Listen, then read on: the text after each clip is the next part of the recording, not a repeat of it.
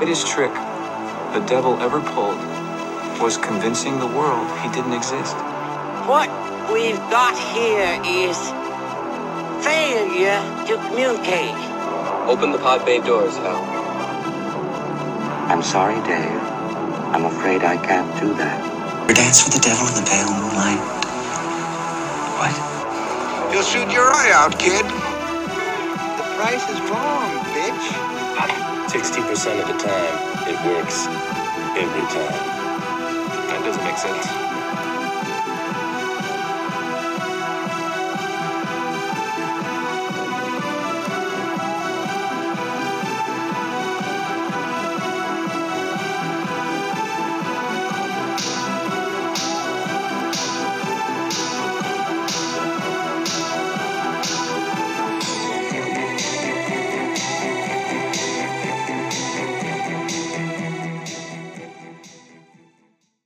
Welcome to Critics Not Cynics, the podcast that tries to prove that you can be a critic without being a cynic. And as always, it's your hosts, Patrick and Pat. I know he's kind of been on and off some weeks here. You know, last week I was joined by Leslie for Star Wars because you guys decided to do a family trip. Just gotta leave me out. Yeah. Leave me out on the Star Wars episode. Hey, we told you it was happening, and then all of a sudden you text me going, oh, we're going down to the lake house. Yeah. You know, so that was your fault. I gotta say, though, I did rewatch Force Awakens. Yeah. It's not as bad as a lot of people as we make it out to be. As we talked about in that episode, Leslie and I were talking about how it was a good kind of starter. It was a good primer, and then it was everything else that happened afterwards that kind of made it into a whole trash fire of not having things planned out, not having a vision, not having George's. You know, not to. I know I crapped on Kathleen Kennedy a bit in that episode of the podcast, and I can't help but crap on her a little bit more because they're doing the Gallery series on Disney Plus right now, which is doing a behind the scenes. I think it's an 8-part docuseries, and I assume that they're going to do it with any other shows that they release on the service. And it's got Jon Favreau kind of hosting a roundtable, and each episode's looking at different aspects of the series. So the first episode dealt with the directors for each episode, and it was really cool. It also showed why Dave Filoni and Jon need to really be like in charge of Star Wars, at least for Disney. Especially when you hear Dave talking, and not only in that episode, but in the second episode. Dave has such a passion and understanding of Star Wars and was pretty much Lucas's protege while working on Clone Wars before Disney bought everything.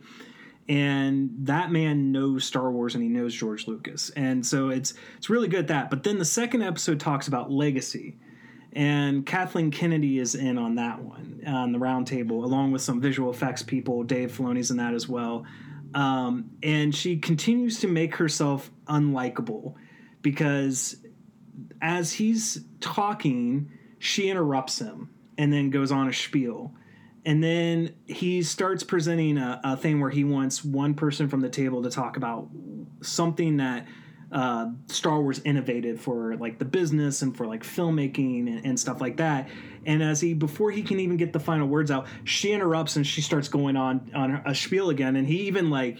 You could see Jon get a little taken back. He's like, well, wait. And he's like, okay, well, go ahead. You go ahead, do your thing. And then we'll do one per person. And it was like she was trying to show she was one of the cool kids, but instead was like... making herself less cool. Exactly. So... proactively. She herself is her biggest enemy in making herself likable and appealable to fans. Because... when with the comment about, well, we don't have comic books and video games and movies or not movies but books for like source material for what they could have done with the sequel trilogy, and you have like every EU Star Wars fan who's like, what? So, well, that was, we would have had you in on that episode had you been up here. And I know we're going to do a Clone Wars season 7 review. I would like for you to be on that one, but I know you've got a lot to get caught up on. So we'll see what we plan to do around that one. Leslie will be joining us for that. But yeah, we would have probably had a longer episode had we had you involved in that, considering all the stuff we talked about. Oh yeah, and the extended cut. Yeah, there we go. We can have the Peter Jackson extended cut version of it, where it's got like 3 hours of extra footage. But anyways, this week's episode is something that you and I have kind of been spitballing about what we want to do with some other films with similar themes or similar stories. And we originally were going to try to do The Fuzz versus the Happy Time Murders, but we both haven't really had a chance to get that watched. And we were kind of debating about what we wanted to watch this week and cover for the podcast. And I have heard a lot of a buzz around The Lodge. And I've seen a lot of people recently tweeting about it. It's currently on Hulu streaming. And so I threw that out to you and a couple other movies that we were potentially going to cover. And after I watched it, it reminded me of another film that was made about 7 years prior to it, a little lower budget, WWE Studios, which I still can't believe is a thing that does movies, had kind of a similar premise, Barricade with Eric McCormack. And so I was like, why don't we just watch both of these and kind of do a compare and contrast. Which one we liked better and why, which one we thought executed the kind of the idea a little bit better. So I think what we'll do first is we'll play the trailer for The Lodge, and then we will do a little short discussion about it, and then we'll play the trailer for Barricade, and then we'll have a short discussion about that, and then we'll come out with our winner, essentially, because it's kind of a versus mashup. See who did better. So we're going to go ahead and play the trailer for you guys, and then we'll get into it.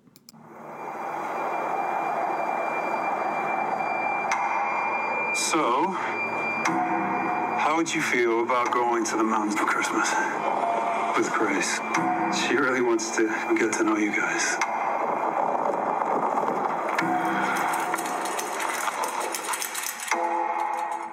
That's our mom's hat. Oh, I'm sorry. You okay? I don't want to leave you here with the kids if you're not feeling up to it. I'm feeling fine. It was my idea, and it took a couple days. I can do a couple days. Okay, guys, I'm off. Have fun. What is that? It's Grace. Everyone committed suicide except for her. Repent, and you will find salvation. Guys! Things are very uncomfortable between us, and we're stuck in a house together. What is this? The power's out. Where are my things? It makes no sense. What? I heard something. Repent. Repent your sins.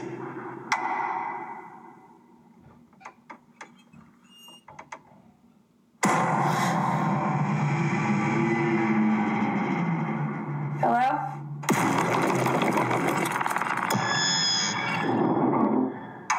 Did you do that? We didn't do anything. We're leaving. What are you talking about? Look outside. We're stuck here. Please help me.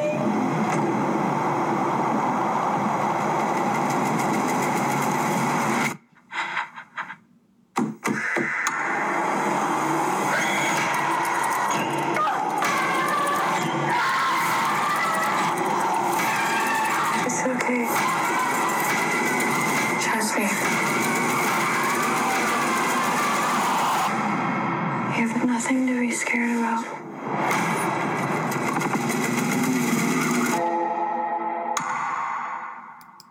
All right, so the premise for this one is a soon-to-be stepmom is snowed in with her fiance's 2 children at a remote holiday village. It's really more just a cabin out in the middle of nowhere, but just as relations begin to thaw between the trio, some strange and frightening events take place.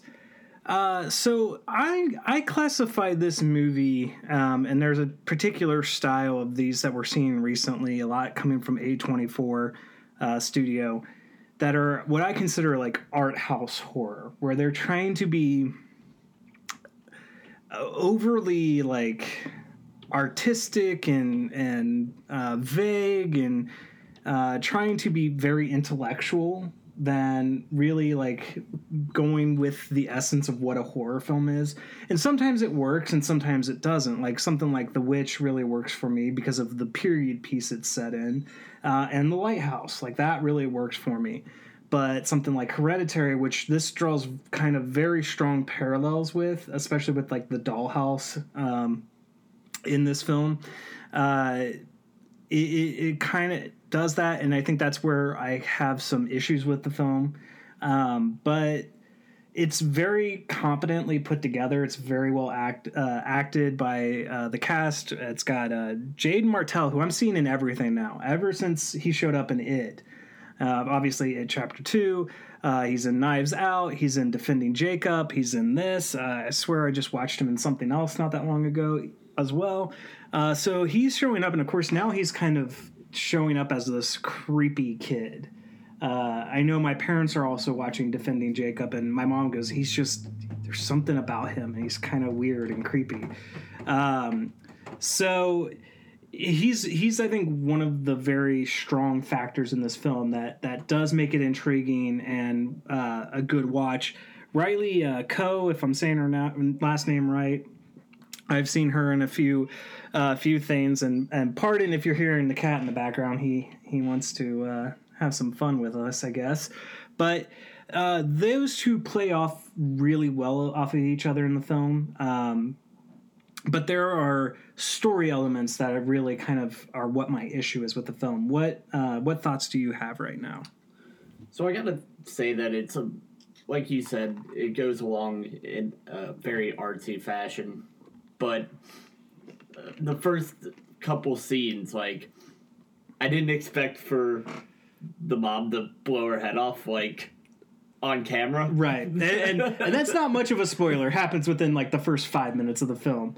And one thing I didn't catch until later was that's Alicia Silverstone. Mm-hmm. Looks completely different now than from what I remember in the 90s. But that's age. But go ahead. And I think it was interesting because, I mean, obviously she's a lot better looking than who the dad left her for. And I guess, like, they never really touched on it, but I guess it was implied that he's a psychologist or something. I thought he was a journalist, but see, it's not really clear, and that's part of what I have with the issue with it. Is that a lot of character background is not well established. You don't know. I mean, obviously, he works in a profession that he makes a lot of money because just even their normal house is super nice. And the cabin is really nice, or the lodge, whatever you want to call it, is very, very nice, and it's very isolated. So you have to have money. And then I thought I heard a line, and I could be wrong. I thought one of the kids said that she was his boss, or that maybe he was her boss. I'm not exactly certain. And that's again, like, that's part of the problem with this is there's not a lot of character development before the film starts, or not really before the film starts, but as the film is setting up the characters. Mm-hmm. I think you get enough of an aspect of the mom at the very beginning because, like, she serves her purpose. Like, you get the understanding she's upset, she wants to kind of still fix things with him. But when they go over to the house at the very beginning, he's like, all right, I got the divorce papers, and also I'm marrying this other chick. Right.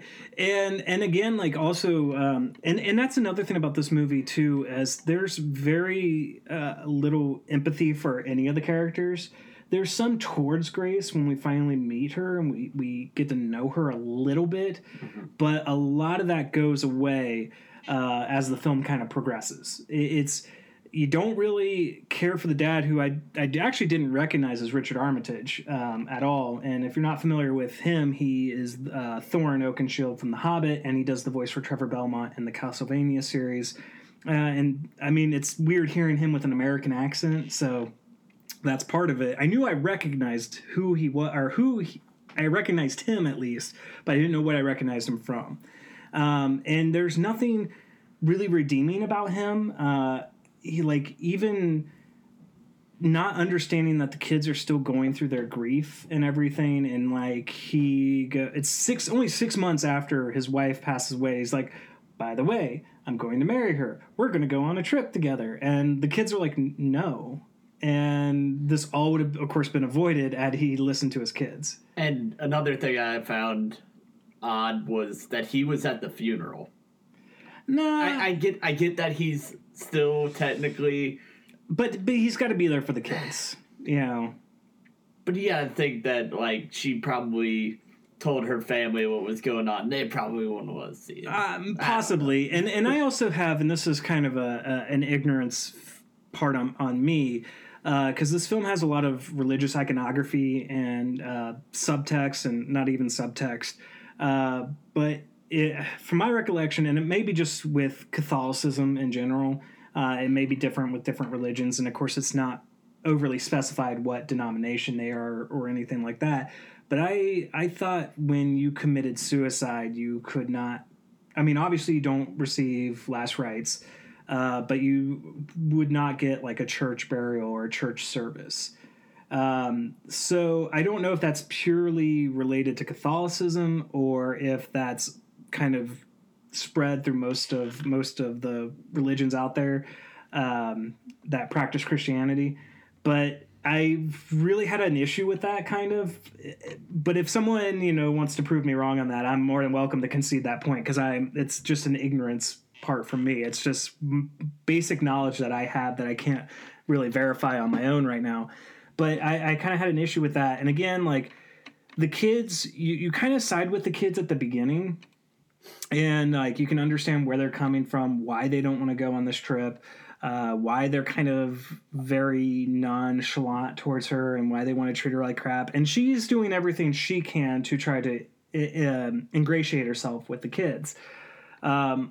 It's just like once it hits that twist, things start really kind of falling apart. And although I like kind of the tense moments, it's really the lack of development of character and the lack of, I guess, feeling any real danger. I mean, there are moments, like obviously when she falls through the ice, the fishing hole, when she's trying to make sure Mia, or is it Mia? Mia is not going to fall into it. She ends up falling into herself. She also doesn't, because like the kids even mentioned to the dad that she's psycho, and we don't know where they got that information from. Assume it's from the mom, because most disgruntled ex-wives are going to call the new up and comer as crazy psycho bitch. But we a little justified. Well, yes, this is very true, and that's the thing. Like, so once you get that aspect, you get this concept of a cult being introduced, and that doesn't really get fully explored or explained. But she's also on pills, and I would think if you're going to potentially marry someone and enter into a very strong commitment, you're going to have explained to them that you have some type of problem that you need medication for, because she actively hides the pills before he leaves for the couple days. And that's where I start losing empathy for her, is like, had she made him aware, like he would have been like, nah, I'm not leaving. And then things again would still probably played out just fine. I do like the concept of purgatory that the film explores. I don't like how it's executed at the end. And I don't want to really go into details that would potentially spoil things for everyone else, but there is a twist. You might see it coming. I know I saw it coming. You saw it coming. But I kind of wished it had done things a little differently, more like how the second film we'll talk about did it, or at least I think the second film executed it better, and I wish that this film would have stayed to track on what it was setting up versus having its twist to it. So any other things you want to say? I like the aspect of it kind of being the kids. This is kind of a spoiler, but all right, we'll issue a minor spoiler alert. If you don't want to have anything spoiled, stop the podcast, go watch the movie on Hulu.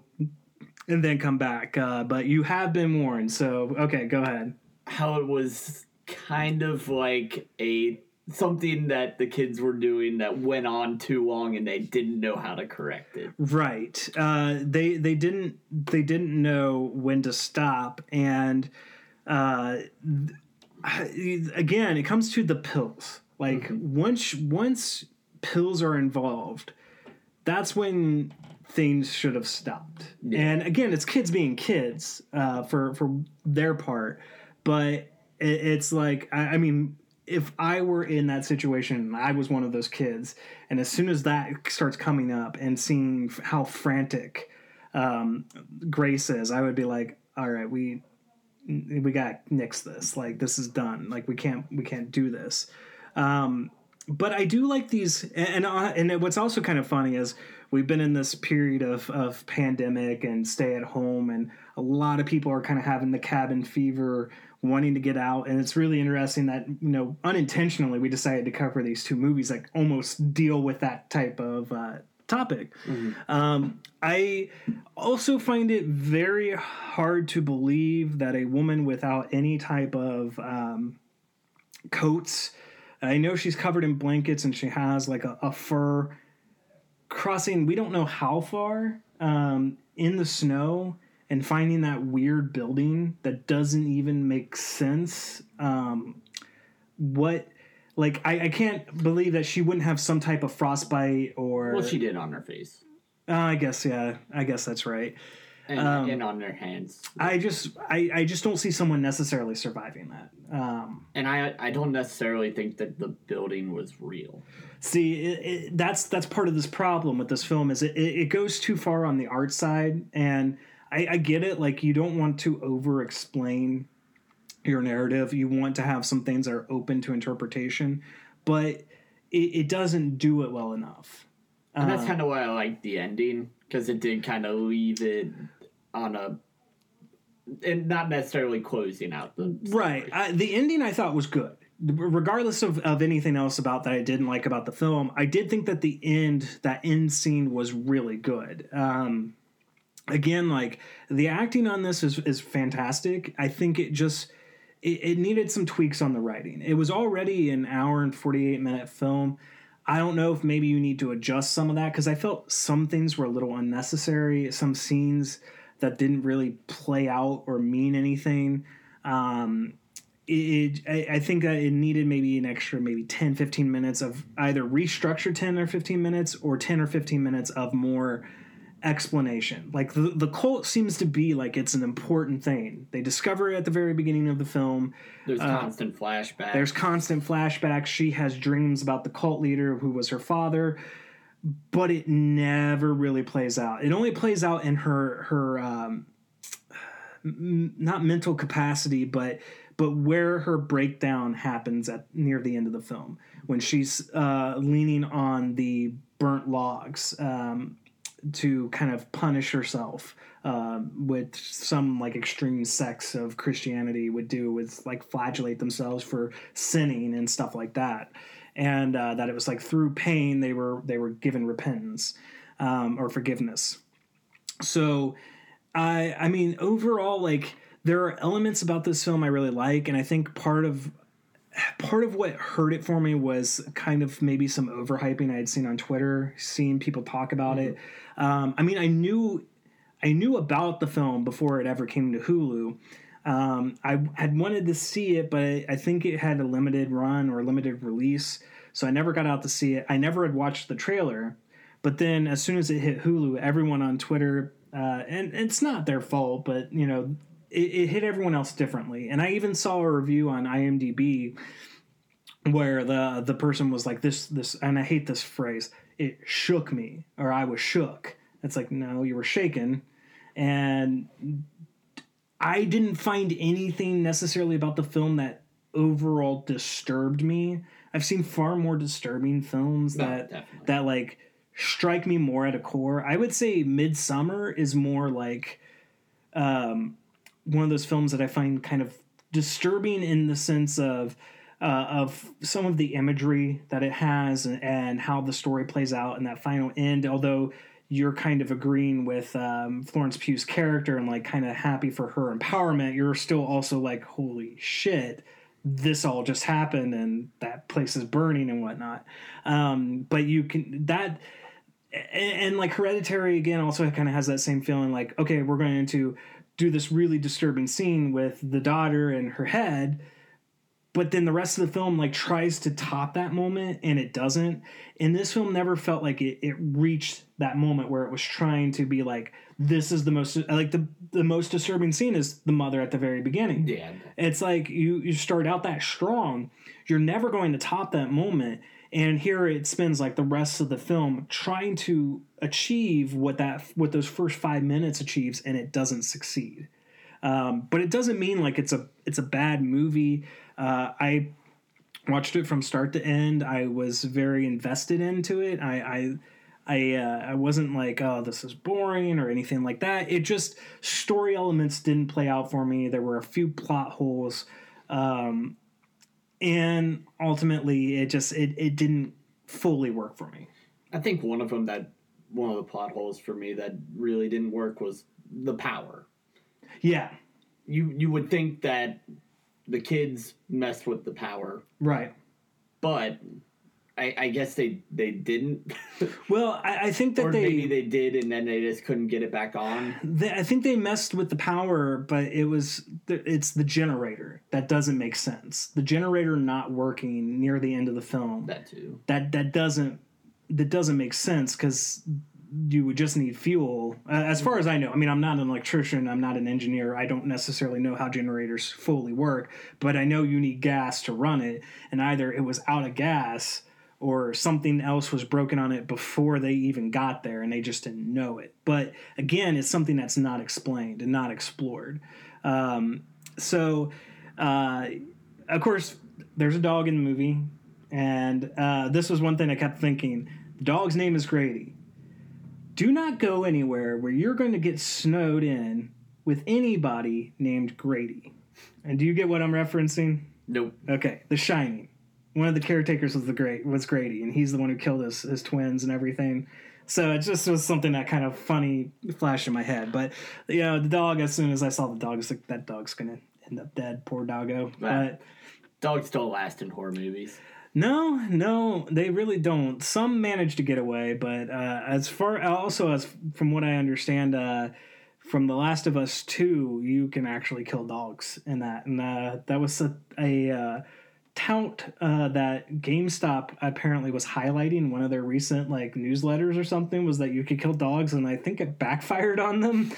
I mean, everything's backfiring for GameStop. Let's be honest.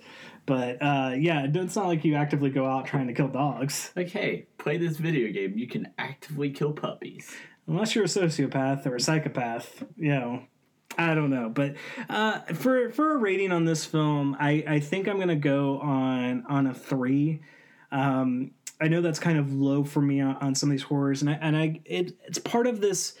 Again, it's part of this art house horror that I think is trying too hard. It's got a very strong score, very strong acting. It's very competently shot.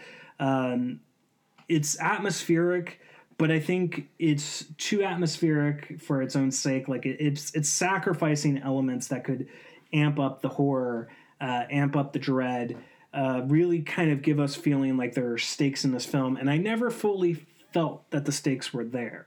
Had it played the way I would have preferred it to play out, I think I would have enjoyed it a lot more. But I can't really explain why. Maybe when we get to the comparison of this, so like if anybody is watching both and then they want to understand, but they don't want anything spoiled, we'll save it for the end of the podcast when we start comparing the two movies so that nothing's really spoiled for anybody. But that's where I land, is a 3 out of 5. I'm leaning towards a 3.5. Okay. And I think that overall it was well shot. Yeah, it was acted well. And the plot holes, while they kind of sound big, I can overlook them. I can agree with that. For scoring. Yeah. But I just wish that it would have explained some of those things a little bit more. Yeah. It definitely has a problem with, again, like you want to show the audience, you don't want to tell the audience, but at some points you do have to tell the audience. Like you can't leave everything up to be super ambiguous, because then no one's going to get it, and no one likes feeling dumb when they're watching a movie. So it's like these things where I see a lot of people writing these articles, and it's really funny because I meant to actually start talking about this before we started the pod, or before we started the episode, or kind of when we started the episode, talking about Joe Bob's Last Drive-In returning back on Shudder, and he was this last week he was talking. He did the movies Brain Damage and Deep Red. And I was watching a little bit of the Deep Red one because I could never stay up late enough to make it through the second film. But he was talking about how someone wrote a book talking about all these topics and explorations of themes in Dario Argento's Deep Red. And he's just like, no. Like, sometimes a movie's just a movie. It doesn't need to be anything existential or philosophical. And I don't ever truly find horror... the meaning for horror films to be philosophical. So I think that there's something to appreciate about that. And I just feel like it needed to do a little more telling and amp up a little bit more of the dread. So any other final thoughts you want to say about this one? No, I think I'm good on this one for now. I'll touch on a couple things later. Right. All right, so the next film we're going to be talking about here is Barricade, and I am going to play the trailer for you guys. Come on, you guys. You got plenty. Let's go. Appreciate it. Oh, no, it's free candy day. Thanks, Mr. House. Thank you.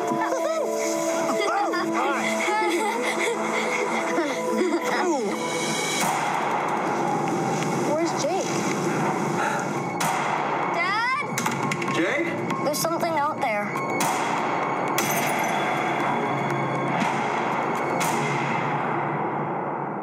Is it coming for us? When you fall asleep, that's when they'll come.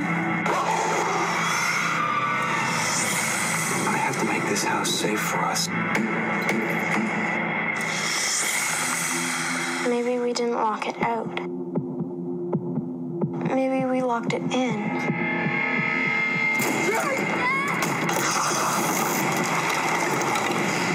Why won't you look at me?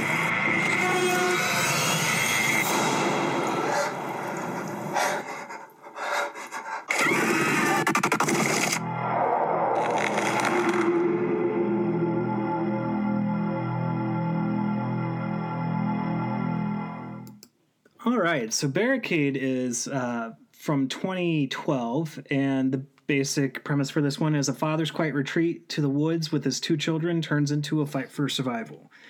So very similar premise to The Lodge.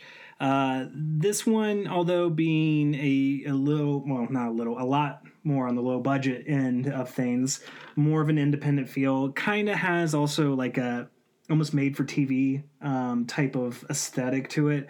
But it stars Eric McCormack as Terrence Shade. He is taking his children on a trip that he had talked about with his recently deceased wife about a year. It was a year ago. It's been a year since she passed away, but she had recommended that they go to this cabin that she used to go to as a kid with her family to spend Christmas and everything. And so he finally decides to take the kids up there. And hilarity ensues, I guess, Not quite. No, not fun hijinks with the kids. Super fun times. It's not super fun times. Well, in the snow. Yeah, it's snow. See, this is the thing. Snow. If you go where it snows, you just shouldn't go. But this deals more of kind of dealing with a lot more on the grief side of things than kind of what The Lodge dealt with. It's a little more ambiguous on what is out there in the woods that is kind of keeping them captive in the cabin, and there's a lot of weird moments that I don't exactly want to say what they are because it could give away the end, and we'll talk about that when we get into the comparison section of the podcast. But this was one that I saw prior to The Lodge. It was actually one that I actively stayed away from. I used to not like Eric McCormack. Not that I had any specific reason why. I just didn't. I was not a Will and Grace fan. Like, I never got into the show or anything like that. And that was like the only thing I kind of knew he was from. And then I'd see him kind of guest spot on like Law and Order and some stuff like that. So I never really was exposed to his acting a whole lot. And then Netflix distributed the Canadian series Travelers, which then it ended up picking it up for its third and final season. And he's one of the main characters in it. And I really kind of got interested in his films, or not necessarily his films, but in his acting and really kind of he grew on me. So I think, I don't know if it was when Travelers came out that I saw this, or if I saw it prior to Travelers, but I saw it and I was like, actually not bad. I don't know why I was kind of hesitant to watch it. It may have just been him. But once I watched it, I was like, oh, this is really interesting. I like where the story went. I was very captivated by it. So after watching The Lodge, I was like, I feel like this did it better. So we'll leave that again for the kind of debate part of this. But it just, I felt like this film worked better mainly because of his performance. The performance is solely focused on him. The kids are not great. There's no doubt about that. We need more towards the bad side of acting. Yes. And probably not at any fault of theirs. They probably just weren't being directed properly. I don't know if it's that, or if the kids just aren't really, although they're the focus of the story, they're not really the focus characters. It is all focused on him. So I think like his character gets the most development, his character gets the most story, and they're there just to be this thing that he needs to protect. So it doesn't really round them out in the sense of The Lodge with the kids in that, where the kids are kind of the central focus. Other than Grace, like those kids are the point of the movie. And again, like probably better developed actors. Like I said, this one kind of feels more like a TV movie, so your caliber of acting is far less. It felt like they were reading lines to you. Yes, it does. It definitely does, because I hadn't rewatched it since I first saw it until before this podcast, because I definitely didn't want to go, oh yeah, off of rose-colored glasses, this was an amazing movie. There are some glaring flaws. There are a lot of issues with it. The hazy camera, it gets a little tiresome because it starts to get overdone quite a lot in the second half of the film. Also, when does he learn he needs to keep his eye on the road? Never. Because I mean, at the beginning, like, okay, it's understandable. He looks back at his kid, and a wolf or whatever, runs out in the middle of the road and he hits it. Okay, fine. Now you're trying to get away from the house and save your sick kids, and you're happening to be just looking back on them and not paying attention to snow-covered roads, kind of asking for yourself to get in that car accident. Other story elements, I can't really talk too much without spoiling things, but I did like how the story developed. I liked how you don't know how the wife dies until near the end of the film. So I like that it develops a lot of that through flashbacks. And I did kind of like this supernatural element that it added to it, and then yet questioned. The great Donnelly Rhodes is in this, who passed away, I think, last year. God rest his soul. Donnelly has been in a bunch of things. He's been a character actor. He was in the Wendigo episode of Supernatural from the first season.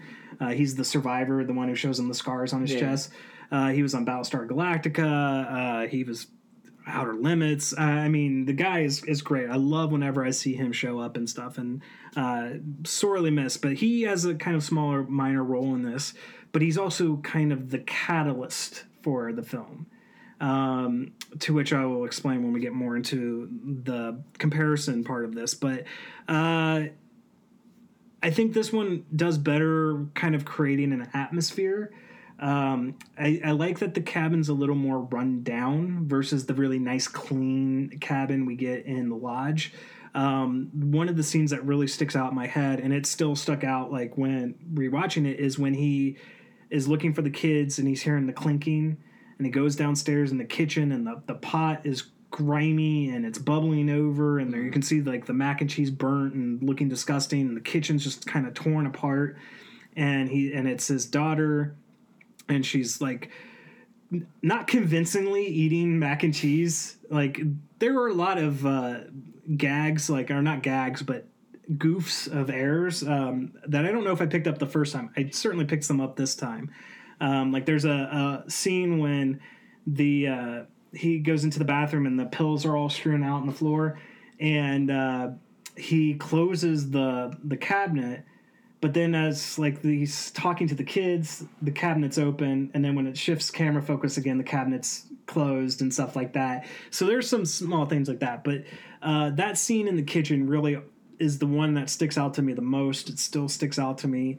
Also, both these films are taking place at Christmas, so they fit in the kind of the Christmas horror aspect a little bit. So I don't have much else I want to say about it, although I still enjoyed it on the second rewatch. I picked up more flaws on it, but I still liked it more than what I saw from The Lodge. So what do you have? And we were talking about it earlier, how I think that while The Lodge may not have tried to misdirect people enough, I think this one was trying to do too much. Mm-hmm. And at some point, it gets tiresome because you're just like, okay, so nothing's real then. Well, I think there's a point to that, to which we'll discuss when we get to the kind of the comparison part. So that's where we can deal with spoilers. But I think that there was a real reason for it, that I think like had The Lodge taken maybe half of what they tried with this one and incorporated it, it might have worked a little bit better. But I really do think it was an intentional moment because he's sick, the kids are sick. Mm-hmm. He's on antidepressants, and he's mixing it with alcohol. And that's the other thing, but another comparison between these two films. You have two main characters who are on pills. Mm-hmm. And not that they shouldn't be on medication, but you have one who is who's super reliant on it, and then she's missing it. Mm-hmm. And you have one who's maybe over-reliant in the sense that maybe, because he's only supposed to like take one tablet, and he's taking two, and then he's, like you said, he's mixing it with alcohol. So that plays into another factor into his character and what he's doing. Because I mean, it's these films are dealing with grief in two different ways, and that's like these films are almost the exact polar opposites of each other, character wise and story wise. Mm-hmm. Like your main protagonist, if you can call her that, in The Lodge, is a woman, and the son is older and the daughter's younger, and in this you have the protagonist being the father, and the daughter's older and the son is younger. So it's a really weird polar opposite. That's why I said, like, when watching, I'm like, I feel like this did it better. But there are a lot of similarities between the two films, and it is just a very interesting aspect about the kind of what you're saying, like they're trying too much. But any other things you want to say? I did like how it was going into like a supernatural thing, but then it shifts. Yeah. And then it shifts, but I wish it would have kind of stuck with that. So you and I are kind of just like these movies are on the polar opposites of these films. I wish it would have stuck with the supernatural aspect to it, but then when it shifts, it kind of goes into like I'm trying to find the right way to describe this, but like the hand in the tub. Yeah. Like I'm trying to like kind of like a Japanese style. Oh yeah, like, kind of like what you're thinking, like with the Ring or the Grudge. Yeah, it kind of shifts over to that, and I'm like, that was a little weird. Yeah, the tub scene is probably my least favorite of the whole film. It's not something I like because it's one that's overdone, and only one movie I think pulls off a tub scene like that perfectly, and that's Grave Encounters. You've seen Grave Encounters, right? So like when they are trying, like the one guy goes, I can't remember if it's one guy or two guys. I know it's TC is the one who ends up going into it and they can't find it, but it's like the tub has blood or something and they're digging in it, and then TC gets dragged into it, and then they like look in there and the tub's empty. Like that's the best like tub scene that I can kind of think of offhand. Nightmare on Elm Street. I mean, that's a little bit different, and you're getting on the little kind of creepy side. You know, whatever. But without going into more detail about the film without like spoiling anything, I'm just going to go ahead and grade it. For me, this one lands on a 3.5, 4-ish range. I know it's higher than what you're going to rate it, but again, like I just feel like this film executed its purpose, its story, its elements a lot better than The Lodge did, which I know you don't agree with. So what's your score? And I'm gonna land on a 3. Yeah, I kind of figured that.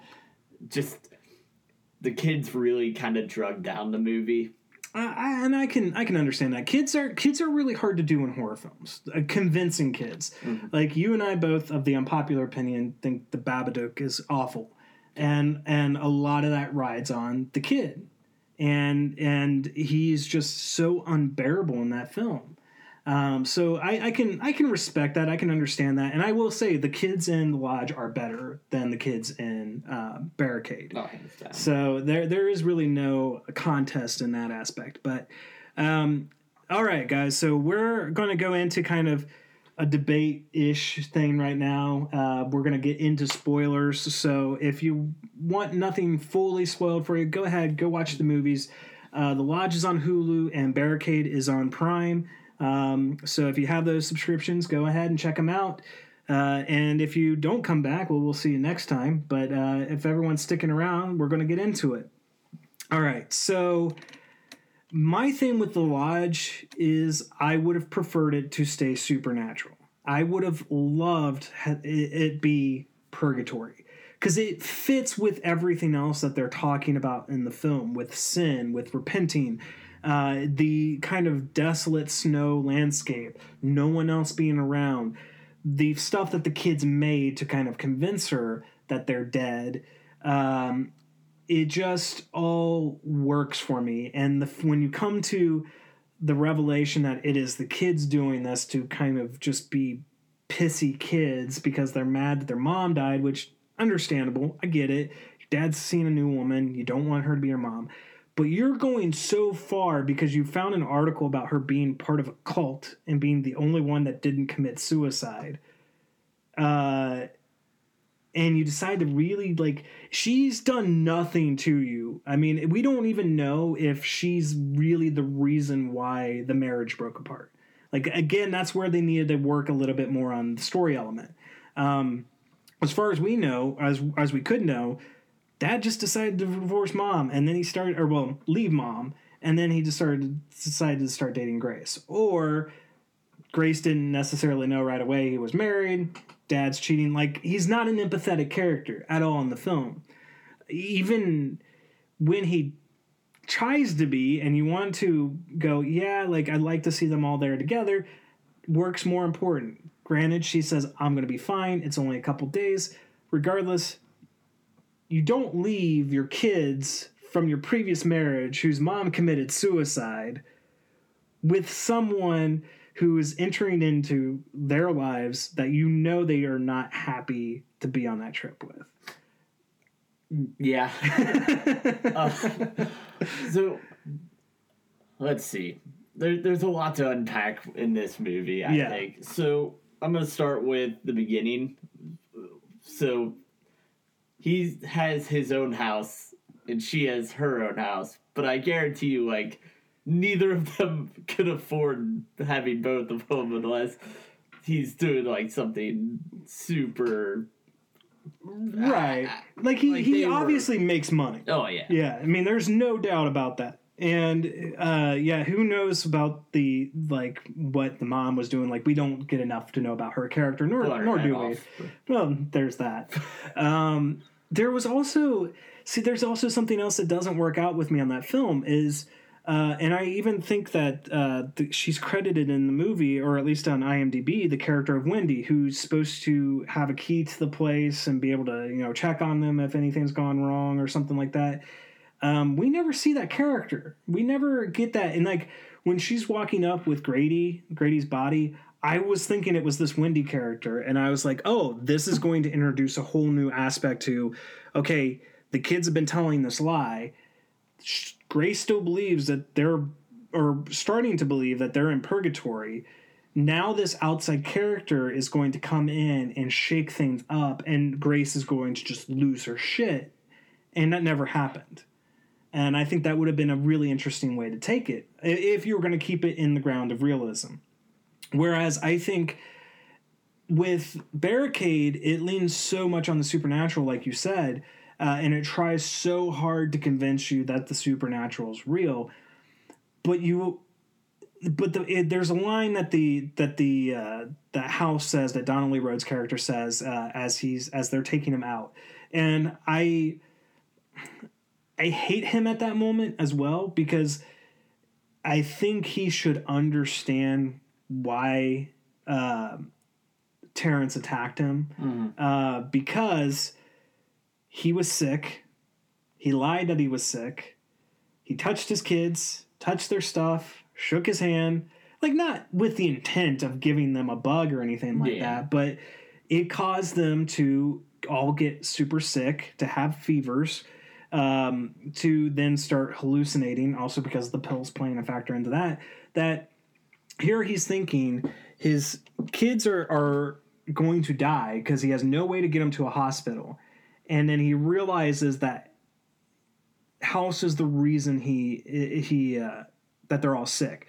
But the line that House says is like, oh, he was, in such a fever. I'm sure he didn't know what was going on. But he'll get what's coming to him. And I'm like, well, hang on a second. You got to understand, like you said, he was out of his mind. Like, he was hallucinating. He was running this, who knows how high of a fever. Enough that he's going to put his son in an ice water bath. Mm-hmm. I would like to think, if I were him in that situation, if I were House, I would be like, I get it. Like, I really don't want to press charges on this man. He was trying to protect his kids. Like, he thought his kids were going to die. They were in a blizzard. I got him sick. Like, there's a personal responsibility thing there. But the whole movie plays like a fever dream. And that's why I feel like those constant shots that are trying too hard is the narrative taking on that fever dream-like state. Yeah. Another thing in the lodge is the kid's cell phone works. Yeah. And she's in contact with the dad. And, like, you get the impression that she's been in constant contact with him up until probably, like, the last day, maybe. Right. Or, like, the day before, maybe. Day before. Cell phone batteries don't last that long. No. I can tell you that. Especially if you're a kid. Kids are playing games. Yeah. I mean, hell, my phone battery, it's constantly on the charger. It'll last like 8 hours tops. Right. Well, and there's like, we kind of, while we were playing the trailer for Barricade, you and I were talking, and it has to either the battery's already dead when she's pretending to be talking to her dad, and Grace walks in on her, or her phone conveniently died at that moment. But also when you get to the dad at the end, he's like, hey, I've talked to the kids, but I haven't heard from you. Like, there hasn't been enough time for him to be like, oh shit, something's going on here. I need to get up there. Like, so someone has to, it doesn't work. Like, the logistics of it doesn't really work for me. You would think that he would have wanted to be in contact with her, right? Like, throughout, especially you're leaving your kids with something. Especially when she leaves him a message, and she says, "Hey, I'm looking forward to hearing from you." And then you call, you don't get an answer. You call, you don't get an answer. Don't you start going, okay, something's weird? or when you're talking to the kids, hey, can you put Grace on the phone? Like, you know, something like that. But I liked the concept. And obviously, and I picked up on it right away when he is offering her the hot chocolate. It's drugged, obviously, to keep her out so they can do all the stuff that they want to do. But I liked the dream story he came up with. Like, we had the gas furnace on. I dreamt that we suffocated and we died. Like, that was believable enough to me that I wish it would have kept that aspect to it, that it would have been this sense of purgatory, and we come to the end. Because there's even a bit that kind of bothers me about Barricade that I wish it would have done, that this film like kind of could have done as well, is that by the end of it, they could have come out and they could have still been alive. Like, they could have all just woken up, like dad shows up, rescues them all, they were waking up in an ambulance or something like that from gas inhalation. Whereas in Barricade, I'm still, even though everyone sees the kids at the end, I'm still like not 100% convinced that his kids are alive. Like, I think that would have played out better, where he goes back down and like he's sitting on the bed and he's remembering everything he did to House and everything that actually happened. And then the kids say, oh, hey, you know, we're fine. And he's like, oh, your fever's broken, blah, blah, blah. When they're bringing House down from the attic, when they look into the room, I was expecting him to see just him like acting like the kids were still alive. Like, you know, we're seeing the kids still dead in bed and he's just acting like they're still alive. I think that would have been a more compelling ending to the film. But I still am not, even though they get into the ambulance and everything, they go driving on, I'm still not 100% convinced that the kids are alive.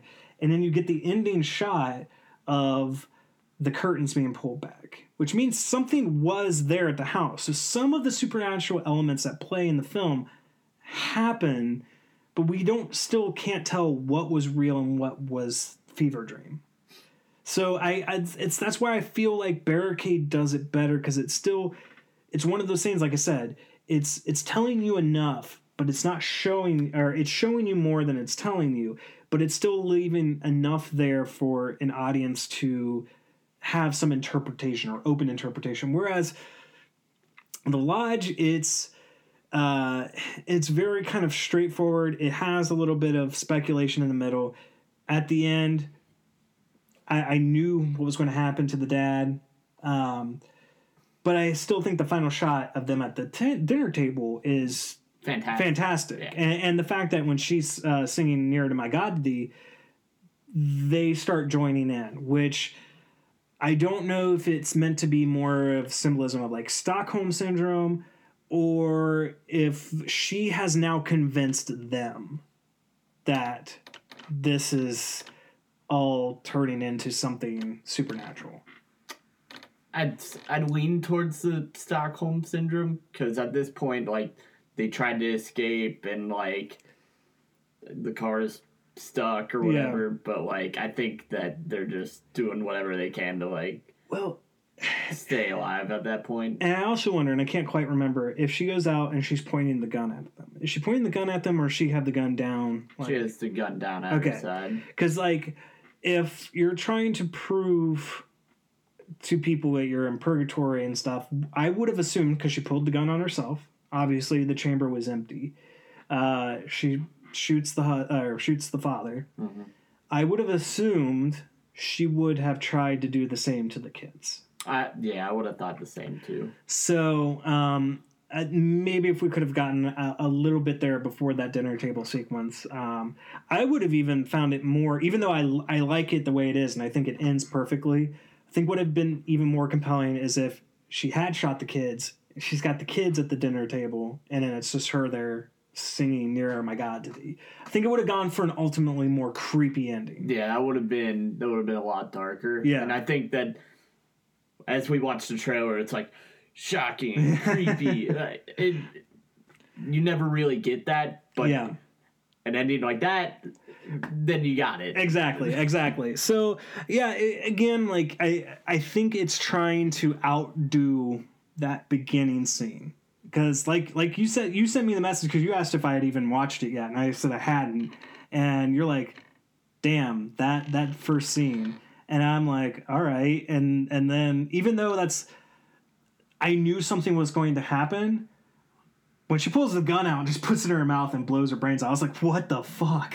You know? It was just so quick. Yeah. It was definitely like not what I was expecting at all to happen. Like I knew something was going to happen, but it wasn't that, and it wasn't like that quick, obviously. So I was like expecting more like maybe a car accident or something like that, where it was just like, oh shit. And that's another thing that I liked about them drawing out the death of the mom in Barricade. Yeah. Is you kind of get, I don't know if you picked up on it, is you kind of thought that the dad might have killed her at one point. Oh, see, I never did. I thought more it was like a seizure, that she just had an episode and died. I still there's a little inconsistency, and this is a bit of a goof, because you see the scar on his thumb on the outer side of his hand, but when when she slips and falls, he cuts the palm of his hand. And I was like, maybe he kept both. But you never see his palm, so like there's supposed to be some importance, because like I distinctly thought, and I think I even remember thinking this when I first watched it, I thought she bit his hand, like while he was trying to like resuscitate her or something, that was what caused the scar. Obviously it's not in the size of a bite mark or anything like that, but it's one of those things where you can leave that into interpretation of maybe he killed his wife, or obviously something happened, and him being, I think he is an actual therapist or something like that, as he talks about having patience and whatnot, and not having time for the kids. And there is this sense of jealousy he has for his wife, because she seemed to always be good at everything, taking care of the kids, baseball. And in fact, he even says, like, I can't think of one thing that she wasn't good at. And the son says, well, she can't sing. And he's like, yeah, but neither could I. So it's like, even at the one thing that she wasn't good at, he wasn't good at either. So there is this kind of sense of jealousy, and also the sense of, I don't know how to take care of these kids without her. Yeah. And a lot of that I feel like plays in the films, and yet he's still trying to do enough for them. I mean, obviously he plans to have as a secret the Christmas tree and decorations set up and everything. And there's something I like more about it. And you know me, I love a lot of low budget horror. There's something about the effort they put into it, like David's shorts that we've watched. You know, there's more of this thrill, more of this want to explore or try things or be innovative. And I can't help but, having seen Barricade first and then watching The Lodge, not that it's a cheap impersonation, but it feels like it's taking that story, because there are so many similar elements, and trying to create. Now, I'm not saying like the writers and the directors stole from this movie or anything like that. It's very possible to have similar ideas and executing it differently. But I just feel like with what Barricade set up to do, it succeeded, and what Lodge set up to do, it didn't fully play out for me. So whereas I'm so I like the fact that everything ended up grounded in realism in Barricade, I would have preferred that The Lodge would have tried to present it more like, even the way it did, where the kids finally come out and say, hey, yeah, we were, messing with you, but still maybe have been in purgatory or something like that, where it still kept that supernatural element that even the kids weren't aware of, that this happened. Mm-hmm. So I don't know if I have any other thoughts. Do you have any final closing thoughts? Another part of The Lodge where it kind of didn't work out was when they were like looking for the stuff. Yeah. I feel like she would have been able to find it. Yeah, they didn't really hide it that convincingly. It was just in like the basement or the cellar. Like, yeah. It was behind a panel that didn't even fit over the whole way. Yeah. So, yeah, it just, and I also, I mean, I get it. Like, I wouldn't know how to go necessarily operate a generator right off the bat, but I wouldn't necessarily rely on one of the kids to be like, oh yeah, it doesn't work. I'd be like, all right, I'm coming down with you. Show me how to start it. I'll try to start it myself, you know? Women in horror film logic. True. And, I mean, I'm not a huge... Like I said, Riley Coe, or however you say her last name, I've only seen her in small things. I'm not a huge fan of her, but I did enjoy her performance a lot in the movie. I think she was very convincing. I just think that there were elements that needed to be either, again, thoroughly explained or just entirely removed. Like the dream where she wakes up and she's out in the snow, and then she falls in, and her dad is, you know, reaching up to grab her from the water. Like, it was a cool, beautiful scene, but it makes no sense. Yeah, it didn't really provide any context or anything. Right. Whereas, like, with even the dream elements of Barricade, at least a lot of it gets explained. Like, a lot of the stuff that he sees that he thinks is the creature or the person, we get those all kind of revealed. And we see them happening in real time at the end of the film. And you're like, okay, in context, that makes sense. Mm-hmm. So that's why, in my opinion, Barricade does it better. Your opinion, The Lodge, is better. At least we have a very differing view on these two films, because we can't always agree on everything. Otherwise, it would be a boring podcast, right? And it's still a little bit boring. Well, maybe. Yeah, with our probably like 10 audience members. But all 10. Well, you know, I've been meaning to kind of do this a little bit of an announcement, and I've been wanting to do it with you here because I know you and I have been the ones talking about it. But, you know, kind of our plans going into the end of the year into next year is to actually launch a YouTube kind of ability. I'm not really even thinking of the perfect term for it, but companion, a YouTube companion. That's it, to the podcast, where we're going to try to add video elements to it, and kind of launch our own little network where we're going to have a group of shows, each hosted by different people, and a group show that'll probably be on a Friday or Saturday night, depending on, honestly, me, because I'm so finicky on time and schedules, to where we can start, you know, expanding out more and giving out more content. I know one of the things that you and I've talked about doing is streaming some video game content, and think I want to do Red Dead Online with that, because I want to play online, but I don't like playing online with people I don't know.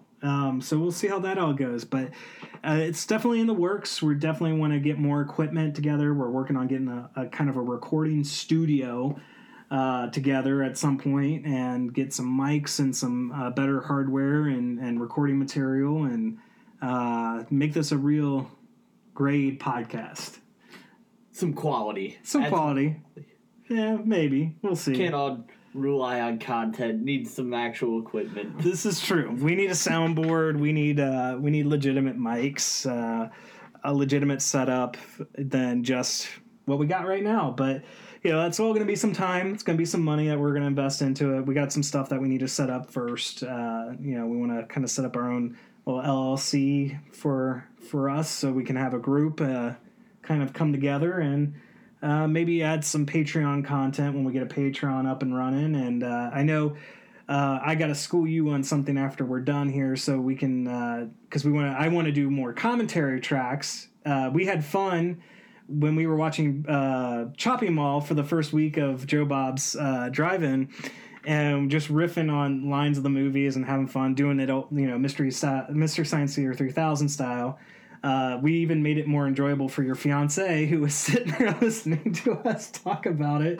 But there's some complications on how we can actually do it. I know you want to do a video element to it, which I don't know will quite work out, but we'll see. We'll see talk what we about can that. Do. But I think that's going to do it for this week. I know we stretched this end out just a little bit, but if you're not following us on Twitter or Facebook, you can follow us on Twitter at CriticsNTCynics. And you can just follow the podcast at Critics Not Cynics podcast on Facebook, even though I'm really bad at posting over there. I really need to get somebody to run our social media.